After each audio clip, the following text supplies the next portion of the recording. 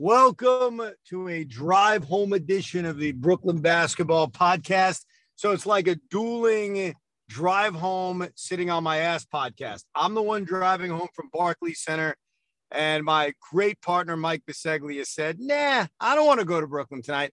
I'm just going to sit on my ass at home and watch the game. So I'm driving home. He's at home. How you feeling, pal? Oh, I'm feeling good after the win, but it wasn't that simple as not going to the game. I will say that nobody needs to hear the details, but I'm feeling good. It was, I forgot how nice W's are. I prefer them over losses. I know long-term it's going to be about what happens at the end of the season. It felt nice to get a W and pretty much never really in doubt against Washington. Got close to 9 at one point, but Washington just could not hit shots and the Nets got a W. Never in doubt, dude. We're texting each other, bitching about the fact that they couldn't put this game away. Beal's missing open shots. Everybody's missing open shots. And it just felt like, and I know it's tough to kind of nitpick when you win a game fairly easily. I mean, at the 4-minute mark, we're seeing Cam Thompson and Day'Ron Sharpe, whose job is not just to talk to the crowd on opening day. More on that in a little bit. But it did seem like they gave the Wizards the opportunity numerous times to get back in this game. And like this happened in the Charlotte game, and it obviously backfired. The Hornets came back, took the lead, and ended up winning. There are times throughout games in which they take the foot off the gas. And when you're facing a good, young, athletic team, you know, you take that foot off the gas, they're going to get right back into the basketball game. That's what I think happened against Charlotte. I think today the Wizards just kept missing shots. I mean, dude, let's be honest. They were missing shots all night long. It looked like they were the team on the back-to-back. Yeah, and there were opportunities for sure for Washington to get back in the game when they cut it to 13, 12, and they just could not make anything. I mean, they ended up shooting even 34.7% from the field, 23% from three. I mean, they were 33 for 95 from the field, which basically gives you no chance. Nets 40 for 94. And that was that and the Nets not turning over the ball really felt like the big difference in this game for the Nets. And then for, getting the win. And then also every time that Washington was able to get it to anywhere between 11 and 14, the Nets had an answer. If it was a James Harden 3 plus the foul, if it was Patty Mills stealing the ball right from the breadbasket of Bradley Beal. So anytime there was a moment like that, it did feel as if the Nets did find a way to increase the lead. If it was Kevin Durant hitting, pull-up threes to end the first half, there was always something groovy going on for the Nets. Yeah. I mean, and the other thing is, like, Steve Nash has been effing around with rotations throughout this year. At times, I think it frustrates us. Like, what the hell is he doing? Does he want to try to win games? But I think we saw tonight why the experimenting makes sense, because DeAndre Bembry, who we barely saw, if at all. I mean, I don't know if we even saw him at all in the first 3 games of the season. I thought Bembry fit in well today. He can defend. And they've got more guys on this team that can defend than last year. Like last year, the offense flowed so beautifully, even when they didn't have all 3 stars on the floor. But it seemed like they lacked the defensive consistency. They got more of that this year. They have more pieces of guys who can defend. I mean, not just Patty Mills' offense. We see his on-ball defense. We saw a little bit DeAndre Bembry. Even Paul Millsap gives you a little bit. LaMarcus is slow and plodding. We didn't see him tonight, which makes sense. But even he gives him a little bit of a presence. They just have more guys that can defend it. It's weird. There are times in which the offense doesn't flow the way you'd expect it to. And so it's almost like a sort of small reversal from last year where they defend more on a consistent basis, and it's the offense that looks lost at times. Yeah, it absolutely feels in that direction. And maybe part of it has to do with James Harden going off with the slow start. No Kyrie Irving there right now. And then a lot of the offense right now is give it to Kevin Durant. He can make opportunities for other people, or he does his thing and, gets that 16 to 18 foot shot where nobody can guard him. It is a pleasant to see the defense, though, look a little bit better. And yeah, I've been really impressed with what we saw tonight from Bembry. He was fantastic. The way he got into the passing lanes, he was energetic. He gave them energy, and it was just good to see. Because my biggest concern, I think, from the first 3 games, regardless of win or losses, it just felt as if the Nets have no athletic ability moving up and down the court. No guys that can just get to the rim, defend, and have that athletic feel. Yeah. And I'm not saying, this is a game-changing move that we saw from Coach Nash, but it did feel like there was just a burst of energy and athleticism that was put into the lineup. Because let's figure, like Aldridge, Millsap, Blake's not the same guy, and he's not the same high-flying dude that he once was. James Harden's athletic, but it's like this sneaky old man's game coming up and down the court the way he gets by people. It's not this young youth athleticism, and I think we saw a difference with that tonight, especially with Brown in the lineup. Dude, also. Here's the thing, though. When they face young athletic teams, that point that you just made, which is so spot on, gets exposed. Like, I think that happened in the Charlotte game where – when they face good, young, athletic teams, there's a lot of teams like that in the league. They're not necessarily better than the Nets by any stretch, but they're young, athletic. They can move. I think at times the Nets are going to get exposed. And look, I know Dinwiddie didn't have the greatest night tonight, but considering what's going on with Kyrie, they could really use Spencer Dinwiddie. I mean, it's frustrating that I know it was all about a tax bill that they didn't bring this guy back. I mean, just think about what we would be saying about this roster if you add Spencer Dinwiddie to it. Look, I'm not saying they should have known what was going to go on with Kyrie. I don't know if at that point they had any idea about the whole thing with the vaccine mandate and Irving not getting vaccinated and all that crap. But I missed him tonight. Even though it wasn't Spencer's greatest night, probably his weakest game as a Wizard so far, just watching him and remembering what he can do and seeing even what he can do, they miss him, man. I mean, it just would have been so much better if they would have found a way to keep this guy. Yeah, disappointing, but again, not stunning because of the tax bill and everything that went with that. And yeah, this was Dinwiddie's worst game so far with Washington. And I was really surprised by this because I remember as a Net, whenever he would go back and play the Pistons, I mean, revenge games, he would torch them. Now it was a little different because he felt as if Detroit didn't give him a chance. They thought he was better than what they were showing. So I think with the Nets, he realizes like they revitalized his career and they made him a multi-millionaire. So I don't think there's this like, I'm going to go back and get the Nets. It was more like, hey, I get it. It's business. You couldn't afford me. I outgrew my contract in Brooklyn, but I still thought he would come in with a little bit more of an edge, a little bit more of a buzz. And he hit that first 3-point shot. And really after that, you didn't see much from Spencer Dinwiddie. You did get one of the classic, he didn't get fouled, puts his hands up in the air, looks at the ref. You did get one of those, but for the most part, he was a non-factor for Washington. But you see it like his length, his ability to get to the basket. Everything. He can hit threes from all over the court, and he has the ability to make his own shot. I think in Washington, the fans there will obviously fall in love with him once he gets a little bit of rhythm. And we saw what he did in that game when Bradley Beal was out, when he poured in 34 for the win versus the Pacers or the Cavs, like whichever one that was, mixing the two up. Right. No, I'm with you, man. I'm with you. It was nice not having 25% of the crowd there when the game started. It was a little bit better tonight, I must say. And, it's funny. My show ended at 7 o'clock, so I'm coming over, taking the train. And I got to wait in a bag line, like a line where they check your bags. I'm coming from work, man. So I got my bag from work. I got my iPad. Dude, it was worse than going through airport security. It was so – they're checking every freaking bag like I'm hiding something.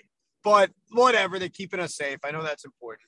And I actually walked in right as tip-off was occurring. So I was like 10 minutes online, and then boom, I got in.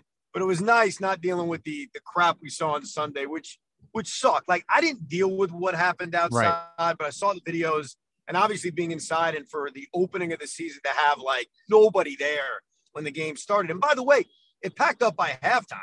So it's not as if it's one of those let's make fun of the Nets kind of jokes. I mean, the place was packed, but obviously it started off looking rather empty at the beginning of the game because of those freaking protests. And I'm proud to report there were no protests at Barclays Center tonight as I was walking in the building. So I was happy to see that. Oh, it's great to hear. It was jarring from home watching the game when you look at the crowd and I'm like, every seat has a white t-shirt. And I understand the Nets have had issues in the past in Brooklyn and New Jersey selling tickets. But I was thinking to myself, something's not right here. I mean, it looks like a preseason game. Something didn't add up. And then I saw what was going on. I saw on social media, on Twitter, the chaos that was ensuing outside and the impact that had getting into the arena. And that just sucks if you're a fan and, we always talk about, oh, these players miss back-to-backs and my hard-earned money to go into the game. How about if you spend all your money to try to go see the Nets on opening day and you're excited and you're taking your family and there's a bunch of morons outside that are protesting and then taking it to another extreme level where it's impacting people getting into the arena? I mean, talk about being selfish for the people outside that are just trying to go in and see a basketball game. It was so disturbing to see that kind of energy not allowing people to go in there. It was just frustrating. And I don't think it's almost like an impossible question, but what Kyrie Irving must be thinking when he's watching this, I'd love to know. Does he even know? I mean, does Kyrie Irving even know what happened the other day? I would think so. I don't know. It's funny. It's funny. Craig asked me, unrelated to protest. Carton asked me the other day, do you think that Kyrie Irving knows the Nets are playing tonight? And I think it was before the Nets Sixers game. And I was like, yeah, he's a hooper. He knows the Nets schedule. He's watching his team every night. But the truth is, I have no idea. I mean, I don't know if he's paying attention to anything. And I don't know if this has gotten back to Kyrie because this sort of surprised me. I go to the game opening day on Sunday, and outside the building, inside the building, there is no record of Kyrie Irving existing. There are no pictures of Kyrie Irving. There's nothing. I mean, yeah, in the team store, they still sell his jersey. So you can still buy the Kyrie Irving jersey. But outside that building, you see Blake Griffin, you see Kevin Durant, you see freaking Bruce Brown, you see Patty Mills, you see James Harden. You see everybody you could think of, but you don't see Kyrie Irving. And you can read into it and say, boy, the Nets really don't expect him back. Like, they really don't expect anything to work out this year where the guy comes back. Because it does sort of feel extreme to have no record of the guy when he's still on the roster. And at any moment, in theory, he could come back. If you're watching these games at home, I've noticed too, when they're like, don't forget to come to the game on Wednesday when the Nets play the Heat or whatever it might, Friday, it's the Pacers or season ticket plans. There is no trace of Kyrie Irving. It's Joe Harris, Bruce Brown, Kevin Durant, James Harden. There is no Kyrie Irving. Get your tickets now plan with Kai anywhere near it. So internally in the building, that's going on. Then also from the marketing department standpoint, nothing to sell the idea that Kyrie Irving will be in a Nets jersey. And by the way, so this relates to tonight, and it relates to the 4 games this team has played. So obviously the dream scenario is Kevin Durant re-signs. He already has. James Harden re-signs, and even Kyrie Irving re-signs, because as they age, if you've got 3 superstar all-time great players aging at the same time, they'll be able to make up for each of their deficiencies. And I think that's one of the things I view over the next 4 years, why it's ideal to have all 3 guys on this roster. I'm not telling you that James Harden is aging, because it's only 4 games into the season, and I think there are a lot of factors that are leading to this. Obviously, the rule changes on what's a foul and what not's a foul is so far impacting James Harden. Is he going to be able to make an adjustment? Are the officials going to make an adjustment? That is to be determined. The other thing is, I don't know if James Harden is in 100% primo game shape. And I hope that changes. You made a joke earlier. He's kind of got that old man craftiness of getting to the basket. But right now, 4 games into the year, I think we could all agree, for whatever reason, whether your confidence is high that he's going to turn it around, James Harden is not the same James Harden. And I think that those deficiencies, whether they are permanent and long-term, are going to be masked easier if you have a guy like Kyrie Irving next to him, not just Kevin Durant. And so I'm not necessarily talking about just this season, because I do think personally Harden's going to turn it on. I don't think at 32, whatever his age is, he's lost that athletic skill. I think he'll play himself into game shape. And I do think that he's going to adjust to the calls he's not getting. And I also think that the point of emphasis may also disappear as the season goes on. So I'm not scared yet about what I'm seeing from James Harden athletically. But when they do max him out, that's when it matters. Because, look, I'm all for re-signing him. I think we all are. But what does this guy look like 3 years from now? And I think it's fair to wonder athletically what he's going to look like 3 years from now. And I think it'll be easier to cope if you've got Kyrie Irving and Kevin Durant playing next to whatever James Harden looks like in 3 years. And looking at the James Harden perspective of how he's doing now, I'm intrigued because when he came over from Houston to the Nets, he's fat, he's out of shape, he's not in game shape, he's been a disaster. Then he comes to the Nets and like flips the switch. Unbelievable. Is getting people involved, is a triple-double machine. Every night is 25, 10, and 11, 27, 12, and 13, the whole deal. And he looks unbelievable. He's in the conversation for MVP, and people are debating, can he be an MVP because he lollygagged that first month of the season in Houston? Is it even fair for him to be an MVP candidate? Then he gets this hamstring deal that happens in the series versus the Bucks in the first 2 seconds. And obviously we saw what he was in Milwaukee in that last couple of games. He was a shell of himself.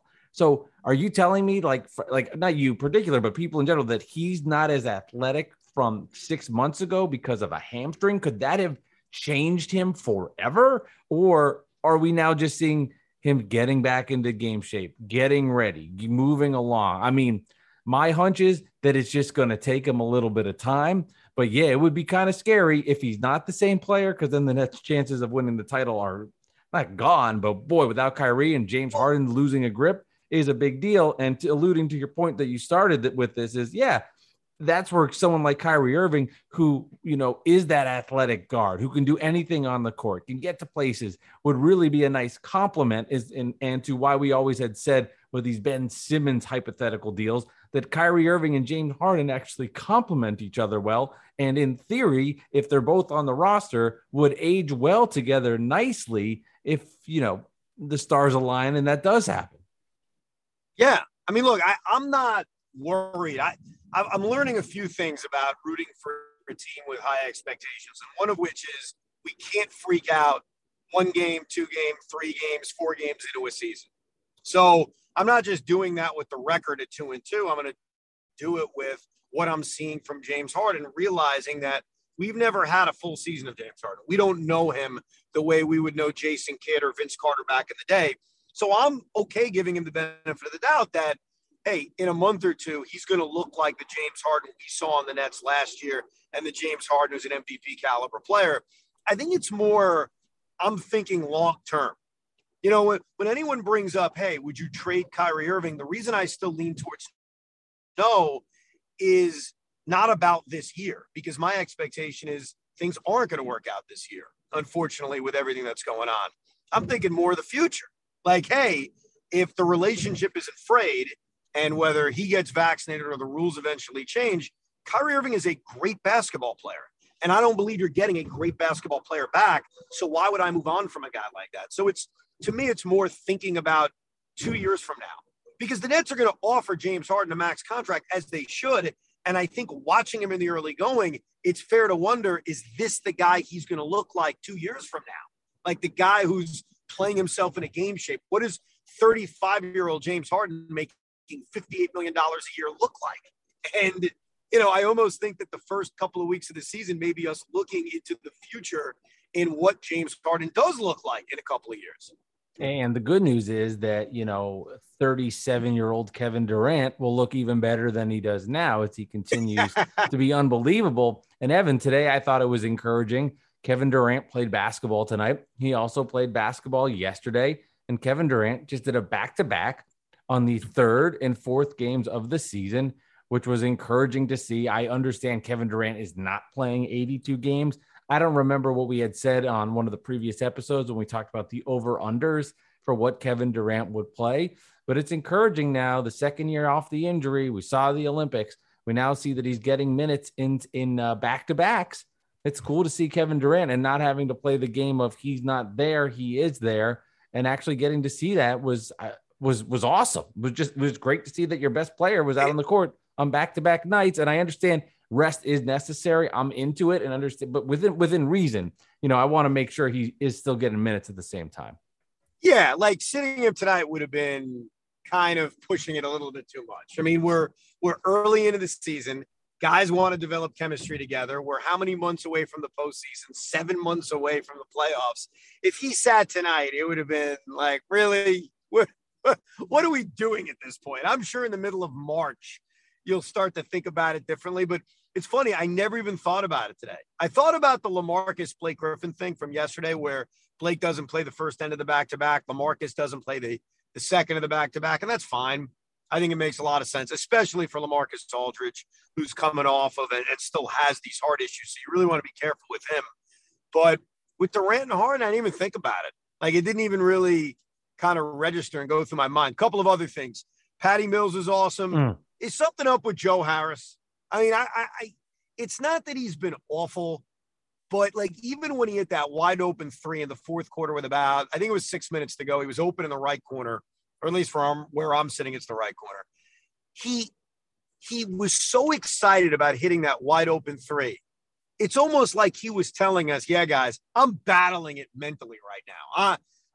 I don't know if it's a postseason hangover or whatever it is, but something feels a little bit off about Joe right now. Well, he was 2 for 10 from three, or 2 for 10 from the field, and before that shot was made. And the other three that he made was another corner shot. I want to say early second quarter, late first quarter, something like that, when the Nets put together one of their better runs in the first half. It was the same thing, the fist pump from Joe Harris. He doesn't look the same with his confidence, and I think that Durant and Harden notice it. And I this is just going off feel from somebody that watches every second of these stupid things. It feels like Durant and Harden are less inclined to give him the basketball right now and don't trust him as much, as opposed to somebody like Patty Mills or even Bruce Brown. It feels like they'll make the extra pass to get them the ball, and not as much would I think Durant fully doesn't trust him yet, especially what happened in Milwaukee. And if there was ever going to be a trade that was made, I don't know how they would do it with Cap and the whole thing, because Joe makes a ton of money. But if you package Joe and Claxton, for some reason, I see down the line, like that's the kind of deal that the Nets would make if they're trying to get maybe more of an athletic guard combo forward to come onto this roster. Because right now, this team is very different when Joe's not making shots, and it's clear down the line in postseason play in big spots. It's Patty Mills in the game, especially if there's no Kyrie. It's Patty Mills in these games and not Joe Harris down the stretch. I think Wednesday will be interesting. I think Miami has a chance to be one of those heavyweights in the Eastern Conference. Jimmy Butler, Bam Adebayo, who still haunts my nightmares. I can't stand Bam. Kyle Lowry, who, you know, we've hated him for years. Now he's a part of the Miami mix. It'll be interesting with the Heat coming to town Wednesday. But it's a long homestand. Maybe we got a chance to fatten up a little bit and get some W's. And I'm glad today they were able to get one, because that Friday game against Philly, while it was a satisfying win, a win that they really pulled out of their ass, losing for 46 out of 48 minutes. And it was great. You know, the Harden pass to LaMarcus, the defense down the stretch on Joel Embiid, and Danny Green throwing up air balls. It did feel like that was an escape win. That was a pull it out of your ass, lucky win. And tonight was the first time where it was a clear-cut, ass-kicking, garbage time, here comes Cam Thomas kind of game. And that's nice to see. There should be a lot of those games this season where we just kick another team's ass. Yeah, it felt good to have the lead the entire game, get into more of a relaxed mode. Even it's impossible. There's always times where teams make the run and you can never be relaxed. But yeah, it was nice to just get a victory. And it felt like we were watching the Nets from last season, where it never really was in doubt. The Nets got the win. They outclassed Washington. Kevin Durant was Kevin Durant, and the rest is history for the Brooklyn Nets.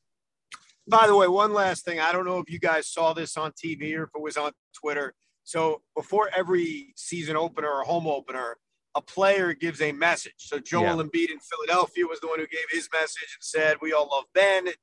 I don't know why. I think they were ribbing him. It's the only thing I could come up with, is that Day'Ron Sharpe was the guy who had the microphone. And he got into it. He hammed it up a little bit. He got into it. "Hey, Brooklyn, what's up? Let's go Nets." But Day'Ron Sharpe was the guy who gave us the welcome to the new season message.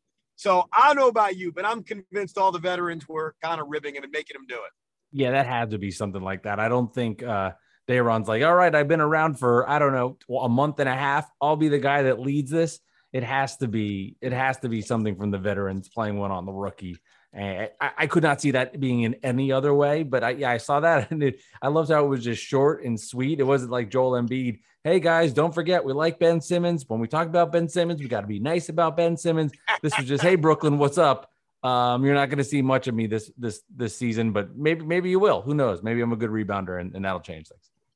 All right, very satisfying night. The Nets win. I'm satisfied because I parked my car in Brooklyn yesterday before the Hornets-Nets game, left my car there, went home with my family, took the train to work, took the train to Barclays Center. The Nets won, and my car is still there. And now I'm about to go over the Whitestone Bridge, and it's starting to rain very, very hard. Mm-hmm. So this was our first ever. I'm driving home. Biseglia is sitting on his ass edition of the Brooklyn Basketball Podcast. Thank you for listening.